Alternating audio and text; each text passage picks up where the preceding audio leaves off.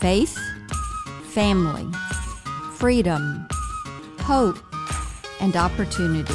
You're listening to Freedom Rings. I'm your host, Senator Marsha Blackburn. And thank you for joining us for Freedom Rings. I know many of you want to hear the stories of people who are living out their freedom every single day. And today, our guest is someone who lives it out not only in song, but in deed. And we are just so thrilled to bring Jeffrey Steele to our Freedom Rings audience. And he is such a well-known songwriter, writing hits, big names, a member of the Nashville Songwriters Hall of Fame, which is a really big deal in the music industry. And Jeffrey, of course, having freedom enables you to do this. And I know songwriters always have a story that they're writing a song about. So what are some of your most impactful moments in the music industry that you, when you think about, I can't believe I'm free and able to do this crazy creative job, what are some of your favorite memories?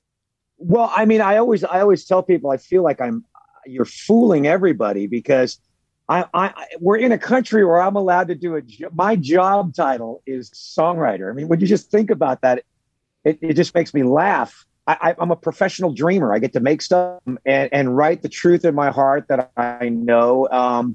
Over the years, I've been doing this for and had a lot of success, but I have worked very hard at it. Mm-hmm. It's easy for a successful songwriter to make things look easy, but it is a very difficult job. And you know how tough this business is. It's a weeding out process. Those who really want it the most work the hardest, stay the longest. Many people in this industry become very independent thinkers because they have to figure out ways to win the game. So I think one of my favorite moments is most recently with Aaron Lewis, because I've written a song. Over the years, I've had a little bit of controversy in some of my songs, but this one has really created a, real polarizing event within the industry for me. People that are kind of bummed out that I wrote it and people that are very excited that somebody finally said something to the world. So I would say over the years, that one, there's been a few, like the song My Wish that I wrote for Rascal Flatts was a life-changing song for me, not just as a successful hit, but just how it's affected people's lives and the impact it's had around the world. So I've learned a lot from being a professional stuff maker upper, as I call myself. I love that. I tell people all the time, the great thing about this country is we talk a lot about the American dream, and freedom allows everybody to pursue their version of the American dream. So yours is being Absolutely. A professional dreamer. So there you go. Absolutely. Yes. Now, you grew up in Burbank. And your dad worked in the steel industry. So talk about the impact that had on your life. Well, my dad was he wanted to be a songwriter, and he was drafted into the Army into World War II as a paratrooper when he got out of the war. And I was the youngest of the 5 kids. And I grew up Senator, I grew up in Hollywood, California in the 70s, playing in a lot of rock and roll bands. And my dad kept telling me, he said, you need to listen to country music. And I kept telling him, Dad, I just don't like country music. And I finally got a Merle Haggard record and I fell in love. And that kind of became my music was like this 70s rock and roll upbringing and then this Merle Haggard storytelling that I learned. So I was playing the clubs and the bars and, just kind of making my way and trying to figure out what I wanted to do. I worked part-time for my dad and he fired me. And it's my famous story. I said, Dad, you can't fire me. I'm your son. He goes, you're going to cut your fingers off working in this shop and you need to go play that guitar. And I got really mad at him. I got so mad at him. And I was gone on the road traveling around for a couple of years. He got really sick. I'm making the story short, but he passed away. And I was even more mad at him because I missed so much time with him at the end. And then one night, about 20 years later, I'm standing on a stage, Songwriter of the Year with Chris Christopherson, one of the guys he told me to listen to. And I'm getting awarded the Songwriter of the Year. And I'm just looking up into heaven going, thank you, Dad. Thank you, Dad, for making me think and figure it out for myself, and realizing that I have something that I need ability for me to chase that gift, even more than just, a dream. I thought it was a responsibility for me to do that. And that's kind of how I look at the songwriting process. It's a responsibility, I'm telling you, that is really quite remarkable. But isn't it true that sometimes there are people that know better what we need than we know what we need ourselves? And let's talk about 3 of those songs: Afghanistan, and Stick That in Your Country Song, and of course, Am I the Only One? I mean, those are what you call message songs. Oh, absolutely. Absolutely. And not to interrupt, Senator, but in the past, I have written songs like My Town and Hell Yeah, Something to Be Proud of, Raise 'Em Up, songs that are very patriotic, but it was in a different time when that was okay. Yes. It was okay to love your country and shout it. Yeah. So people are saying, I can't believe you're writing all these crazy, why are you writing songs like this? I said, I've always written songs like this. Just now, the times are a lot different. So, yes. It's a different impact. So anyway, I didn't mean to interrupt there. No, I think that those are 3 great songs. And as I said, they're message songs. They mean a lot to people. So talk a little bit about your journey on those 3 songs. Okay, I'll start with in order of their release. So I actually wrote, co-writer that I wrote it with was a guy that was a young kid in Nashville. And he's a young kid, and he came in one day and he had a terrible write. He was working with some new artists that really didn't know what they wanted to do.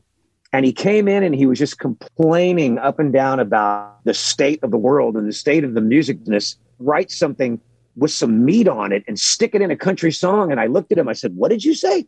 And he said, somebody needs to stick it in a country song. I said, we got to write that right now, And I started thinking about, as a lyricist, I started thinking about what that meant to me in today's world right now. And keep in mind, Senator, this was 2014, 15, right around 2015 when we wrote the song.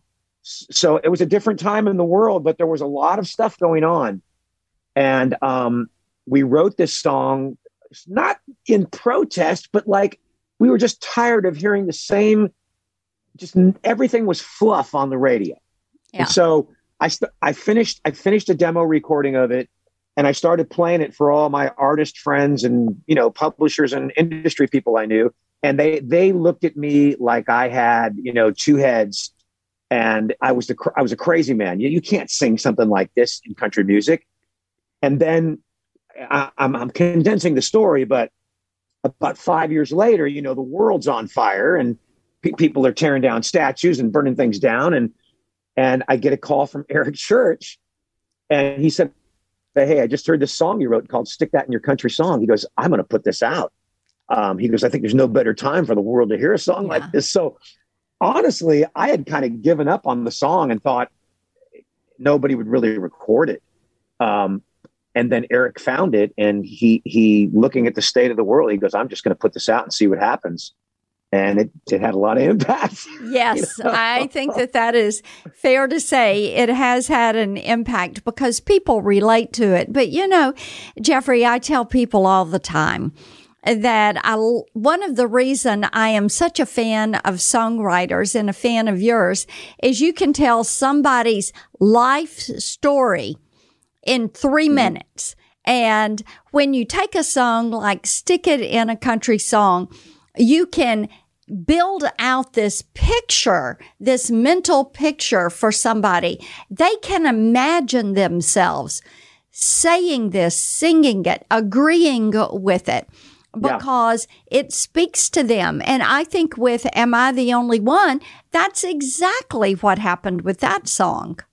Yeah, and I think that I always try to tell the younger songwriters, the important thing is not to try to write on the radio, but you got to write what's in your heart. If you're with a recording artist, you got to try to write what's in their heart. And so that's always been my kind of MO when I walk into a room, Senator. And I got a call from Aaron Lewis to come over and get together with him to try to write a song for his new album. He needed one more song.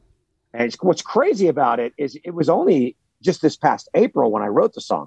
Usually for me, it's like years and years go by before somebody finds it, So it was this April, and Aaron had a song for my fans. And Aaron has a pretty rabid conservative base that follows him. So my premise was not to try to write a hit song. It was just to try to write something that would really touch Aaron's fans in a live setting. And he walked out backyard and started walking around his yard. And I started looking at my phone at some of my old songs and old song titles. And I stumbled on this title that, Am I the Only One? And I was looking at it and I'm just staring at it and I'm going, oh my gosh, am I the only one, that feels this way? Am I the only one here tonight at this show that feels like the world's falling apart? Am I the only one, that's watching TV and want to scream at it and throw things at it? Am I the only one that's looking around and reading all this information and going out of my mind? So I walked back in the house. I said, Aaron, I think I got it. I think I got it. And I explained that to him, and his eyes just lit up and he goes, that's it. Yeah. And we wrote it. And then he started playing it on shows, and people started freaking out, and it started to blow up. The record company got involved and said, hey, we have to put this out. So here's the funny part. This is the craziest part. The song gets released right before the 4th of July, which is perfect timing. And it's on release. So this song went to number one, has had no country radio airplay from the radio station because they won't play it. They're afraid of it. Yeah. And Facebook, of course, and YouTube are canceling it all over the place. Despite all that, despite all the promotion that could possibly go, you know how the business works and all the promotion that goes into a record. Without any of that, it's the number one song in the nation, and people wanted to hear it, and it's just started to go viral and blow up, and it's still to this day. 3 months later, it's still in the top 10 and in sales, and it won't go away, and it's not going to go away. No, you're right. It is not going to go away. And I will tell you, the reason is because it's all about freedom, and it's all about loving this country. And the tens of millions of Americans that identify with that. Well, this has been absolutely fantastic. And for those of you that are watching our podcast, Freedom Rings, you can learn more about Jeffrey Steele. On Twitter, it's Steele Music, and on Facebook, they still have him on. They haven't canceled him for good. It is Jeffrey Steele Music. I'm still and he is still hanging in there. The Steel Man. You can't get rid of him. Jeffrey Steele. The Steel Man is still hanging in. The Steel Man is still hanging in. I mean, and we could say that for all of these workers that are out there that are getting canceled out by this vaccine mandate. They are still hanging in. Well, listen, you have been a fantastic guest. I am so grateful to you. I'm such a fan. And to be able to have this conversation with you today, what a gift. What a pleasure. And thank you for continuing to inspire us and keep writing those hit records. Love hearing them. Thanks so much. And thanks for watching Freedom Rings.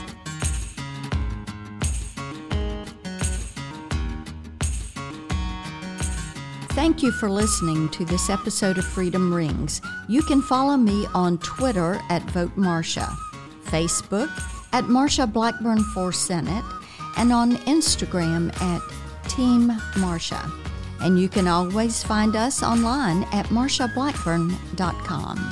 The Freedom Rings podcast is edited and produced by Jared Cummings. Executive producers are Conservative Partnership Center and Marsha Blackburn. Together, we make Freedom Ring.